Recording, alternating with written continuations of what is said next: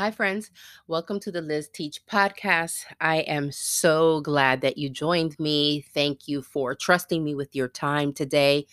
First off, I want to say sorry. I did not have a cute introduction for you, but there's been a lot of things going on. I'm moving, work, just a few things. And so I actually recorded it at a time when my grandson was getting out of bed and was not in the mood to do any introduction. So he'll get you next time, trust me. Anyway, dude, you don't live in a bubble. That is the title of the podcast today. And I want to talk about just things that have been making me crazy this week. And it really started out with my grandson on Monday. He was sleeping in the living room couch because he had not been feeling well. And he said he didn't want to get his mom sick. Really, it was just a bad case of allergies, unfortunately. And so Monday morning, I wake up at 7 a.m. to there's banging going on a table in the living room. I get up. Now, mind you, 7 a.m. for some of you, you're already on your way to work. Well, for me, I go to bed sometimes at 1 or 2 a.m., working on transcripts and reading and doing my college work. And my job doesn't start till sometimes 9 a.m. or 10, right in my bedroom on my little desk on Zoom. So, it's a different world I'm living in. Anyway, so I was so tired and I get up and I go to the living room and he's flipping a water bottle. So those of you that have young children know from YouTubers and all this nonsense that, they count how many times they flip a bottle and it lands upright. So it was making noise and it woke me up. So I was like, dude, what are you doing? And I began to give him a little 5-minute lecture, which I am famous for. A 5-minute, they get podcasts every day, guys. So I gave a 5-minute lecture about how that was very inconsiderate of him because I was trying to sleep. His aunt Rebecca was trying to sleep also, and that he should have been a little bit more quiet. You know, Growing up, my dad, he worked nights. So I guess I have always been used to that when you get up in the morning, if there's other people sleeping, you're going to be as quiet as possible so as not to interrupt their sleep, right? Because you would want the same thing for you. So I began to tell him that. And I know that I'll have to say it a few more times, but it's important for me to have him understand and know that he does not live in a bubble, that his actions, the things he does and says affect other people.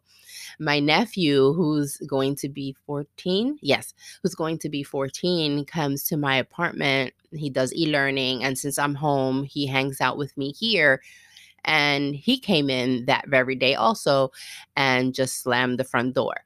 So now they're not doing it from a bad place whatsoever. Like, they're not sitting there in the living room or coming into my home thinking, how can I make Liz, or Titi Liz, Lila, the way my grandson calls me, upset? No, they're just not thinking. And so, as a grandparent, an aunt, parent, it's up to us to make our children and those that look to us for guidance and leadership, let them know and bring to their attention that their actions affect other people. The problem is that many of us, I will include myself, when we're raising kids, we tend to have kind of the selfish attitudes as well. I think, though, my mom did a really good job of always, maybe too much of an extreme, like, oh, que van a empezar la gente. What are people going to think? But to a certain extent, it was good. Like, you need to be careful with your behavior because it affects other people. And so that's what I'm trying to teach. Then I go to the gym Monday night and I'm on what was I on? The elliptical. And so, you know how the machines are close together, and now people, they don't separate the machines, they'll be right next to you. And so I had two young women, no, none of them older than probably 24, one on each on my side, and they decided they were going to have a conversation even though I was in between them. So praise God that I'm saved and the Holy Spirit took control. So I just looked at them and I got off my machine and I went somewhere else because I can do that. I didn't have to tell them something.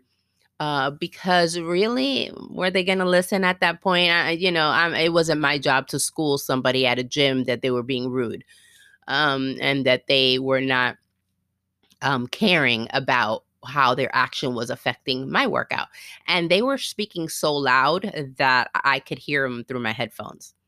They had to speak loud because they were speaking in front of me. Anyway, so guys, that's been my week where I have noticed where people are doing things and saying things that they are just not caring about how it's going to affect other people. And they just care that they need their point to be said. They need to do what they want to do. And it does have consequences. And so it's okay when we're young, but as we get older, we need to know better. I was just talking to my daughter the other day that, it's so important to have people around you that have wisdom, especially godly wisdom. But if we're going to have them around us, then we need to make a choice to listen. And especially if we see that that person matches up, their actions, their life matches up to what they're telling you, like there's fruit there, why not listen? I tell my daughter all the time, Rebecca, I wish I had Liz growing up. I would have avoided a lot of issues, a lot of, oh my goodness, the things I've said and done, especially in my 20s, even late 20s, guys, that make me cringe now, that absolutely make me cringe. And this is why I share what I share and I post what I post in the hopes that my wisdom can help y'all avoid some really cringe-worthy situations and that we don't hurt others because we feel we are entitled to say and do whatever we want without regard for anybody else. The Bible speaks about this, and I was reminded of the verse that is in Philippians 2:3-4. And it says, "Do not do anything out of selfish ambition or conceit, but in humility, count yourself more, count yourself more significant. I am so sorry, but in humility, count others more significant than yourselves. Let each of you look not only to his own interests, but also to the interests of others." I'm so sorry if I butchered that. Look it up. Philippians 2:3-4. It's there, I promise, less butchered. But what it comes down to is that when I decide I'm going to do something, when I decide I'm going to say something, there should be a part of me, especially as a Christian, where the Holy Spirit says, how is that going to affect somebody else? Now, please, I'm not talking about you going to the supermarket, I'm going to buy grapes. How is this going to affect somebody? I'm talking about, especially in circumstances where we're making life decisions, when we are making decisions for our household, for our leadership, for our ministry. In those circumstances, we need to think of others. It's not only about us. And when we walk hand in hand with God, He will let us know. And sometimes we don't like the answer that He tells us, right? We want to do what we want to do. We want to say what we want to say. But the Holy Spirit will say that is not going to benefit anybody but yourself, your pride, and your own emotions, your own ambitions. That has nothing to do with the greater picture. So, as a parent, that has nothing to do with the greater picture of raising your children, how it's going to benefit them. As a leader, maybe in your workplace, that's not going to benefit your company or the well-being of your company. And if we're a leader in a company, it's because we care enough to do the right job. The Bible talks about that some of us should not even desire to be teachers or leaders because greater judgment will come upon us. And so when we say yes to a position at our job, or when we say yes to being a parent, when we say yes to a position in ministry, we're saying yes to, I am going to be careful what I do and say so that it doesn't affect others in a bad way. We want to be able to edify and uplift others. We could bring correction without hurting people. We can actually edify through correction. I praise God for people that have been around me, that have corrected me, and I've received it well. This is the importance of healing your heart. If somebody comes under my leadership, but the leadership prior to them hurt them, that's going to affect how they hear me or listen to me. And so we need to walk healthy and whole. And definitely, we should not be making decisions when we are broken. I remember when my husband died, I went to a group called Grief Share. I went to a support group, and I remember reading books, and I remember really learning about grief. And one of the things that was said was not to make any major decisions when you are grief struck, especially in the first year. Like, don't decide you're going to move. Sometimes don't even decide to get into a relationship. All these things that you have to be careful with, because you're doing it from a heart that is broken and hurt. So we have to be careful with the things we do and we say, because we are responsible many times for other people and their reaction. And let me tell you, the greater the influence you have, the more responsibility you have. So I see people, let's say on social media or in YouTube and things like that, and they just desire to be known, or desire for their message to get out there. And that's great. You have a message and you want it to be known. Like, I feel I have a message and I want it to be known. But I know that exposes me to more people seeing me and watching me, and that I have to be careful with what I do or say. So I've made the decision to say, okay, that's going to be one of the parts of having influence. Like people that become famous, they get upset because their life is not their own. But that's one of the things that go hand in hand with being known. People think they can just say and do anything they want to you. And so we need to be prepared for that, right? So I feel when we have influence over others, or people look up to us, or people are watching what we do or say so that they can do and say the same thing, we have a greater responsibility. And also, especially on the Christian front, we answer to God. And so if I say something that causes somebody to stumble, then I have to be careful. We have to be careful with our words, because, dude, you don't live in a bubble. You don't live in a bubble. People are listening to what you're saying. You have to be very careful. Matthew 18:6 says, whoever causes one of these little ones to sin, that, greater judgment will come to you. So that it's better to have a millstone fastened around his neck and drown to sea. Oh my God. So harsh, right? That's Jesus.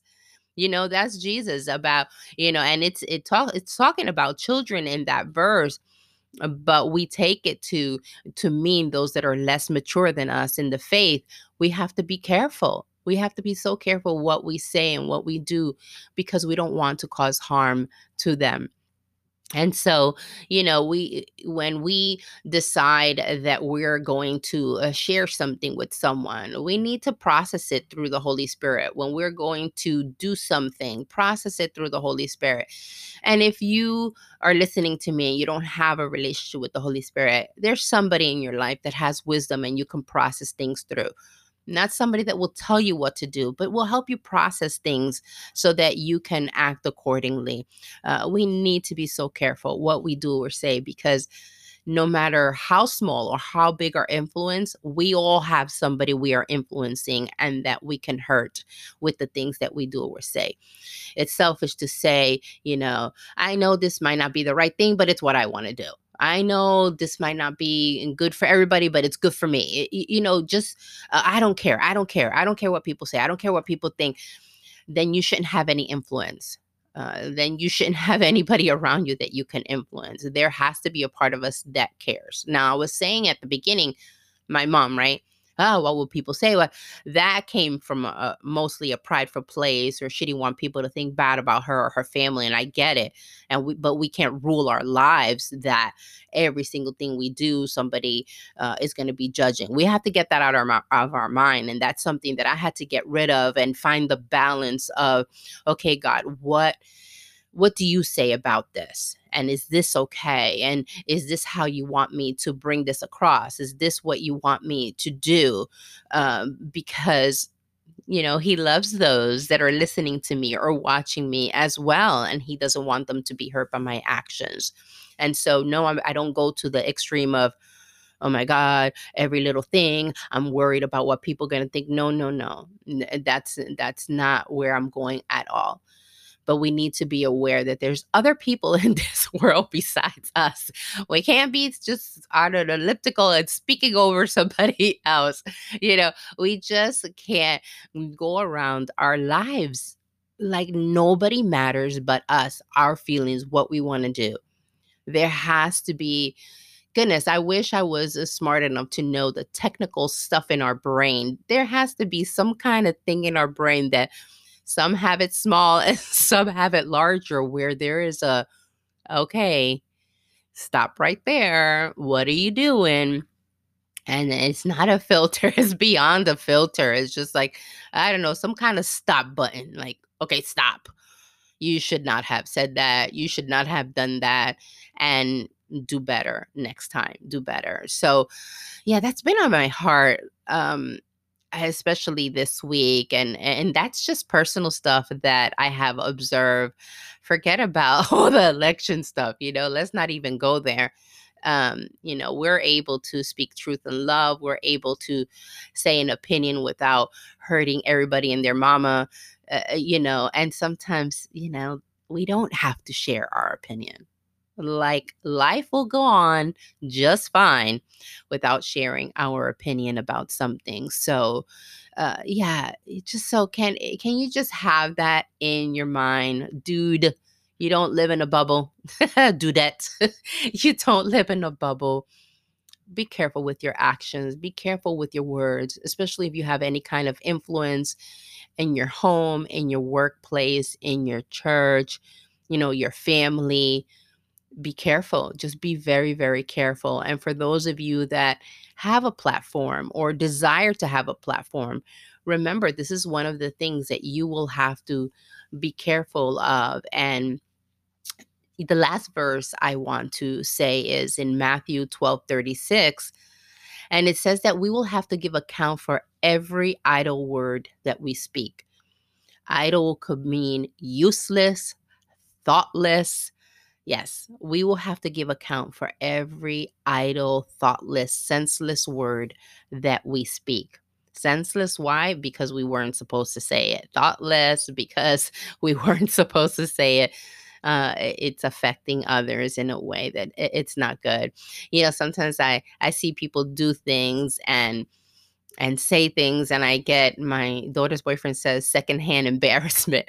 Yeah, I'm forever in secondhand embarrassment. Maybe that's something I need to talk to a therapist about. I don't know, I just feel so bad for others, and I know that it's going to affect people that are less mature, and it just makes me so sad. And maybe because I know the scripture that says that we're going to have to give account for that. We're going to have to give account for that. And the word of God also tells us, I believe it's in the book of James, that when we know to do good and don't do good, it's sin. So maybe we're not fornicating, maybe we're not in adultery, maybe we're not doing something like that. But, when we're doing something and we know it's wrong, and when we're doing something to someone or saying something to someone and we know it's wrong, like it's not biblical, that's a sin. And so there's no degrees of sin. There's just sins. And so you're in the same category as a fornicator, adulterer, or a thief, or a liar. If you know to do the right thing, you don't do it. So anyway, that's my 2 cents for today. I hope that opens your mind more. I know that that's an area that God continues to work in me. Like, Liz, what you said doesn't need to be said, and your actions or facial expressions. Guys, Facial expressions, right? Goodness gracious. Oh man. So yeah, let's just leave that there. I hope that helps you, awakens you to something that maybe you need to work on with the Lord, something to do better for your kids, your family, your spouse.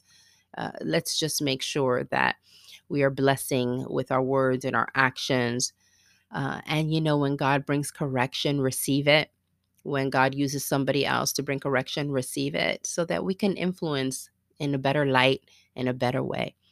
So that's what I have for you today. Thank you for sharing your time with me. I really appreciate it. And until next time, just FYI, I was going to start a series on marriage today, but I felt I needed to do this. But I am working on that. It's going to be more than one podcast, and it's good for singles and marrieds to listen to, those that hope to be married. I'm really looking forward to sharing all the ins and outs and the bumps and scrapes that I learned through my 25 years of marriage. And so, yeah, that's it. So, thank you guys. Have a blessed day. And once again, this is Liz on the Liz Teach podcast. Until next time.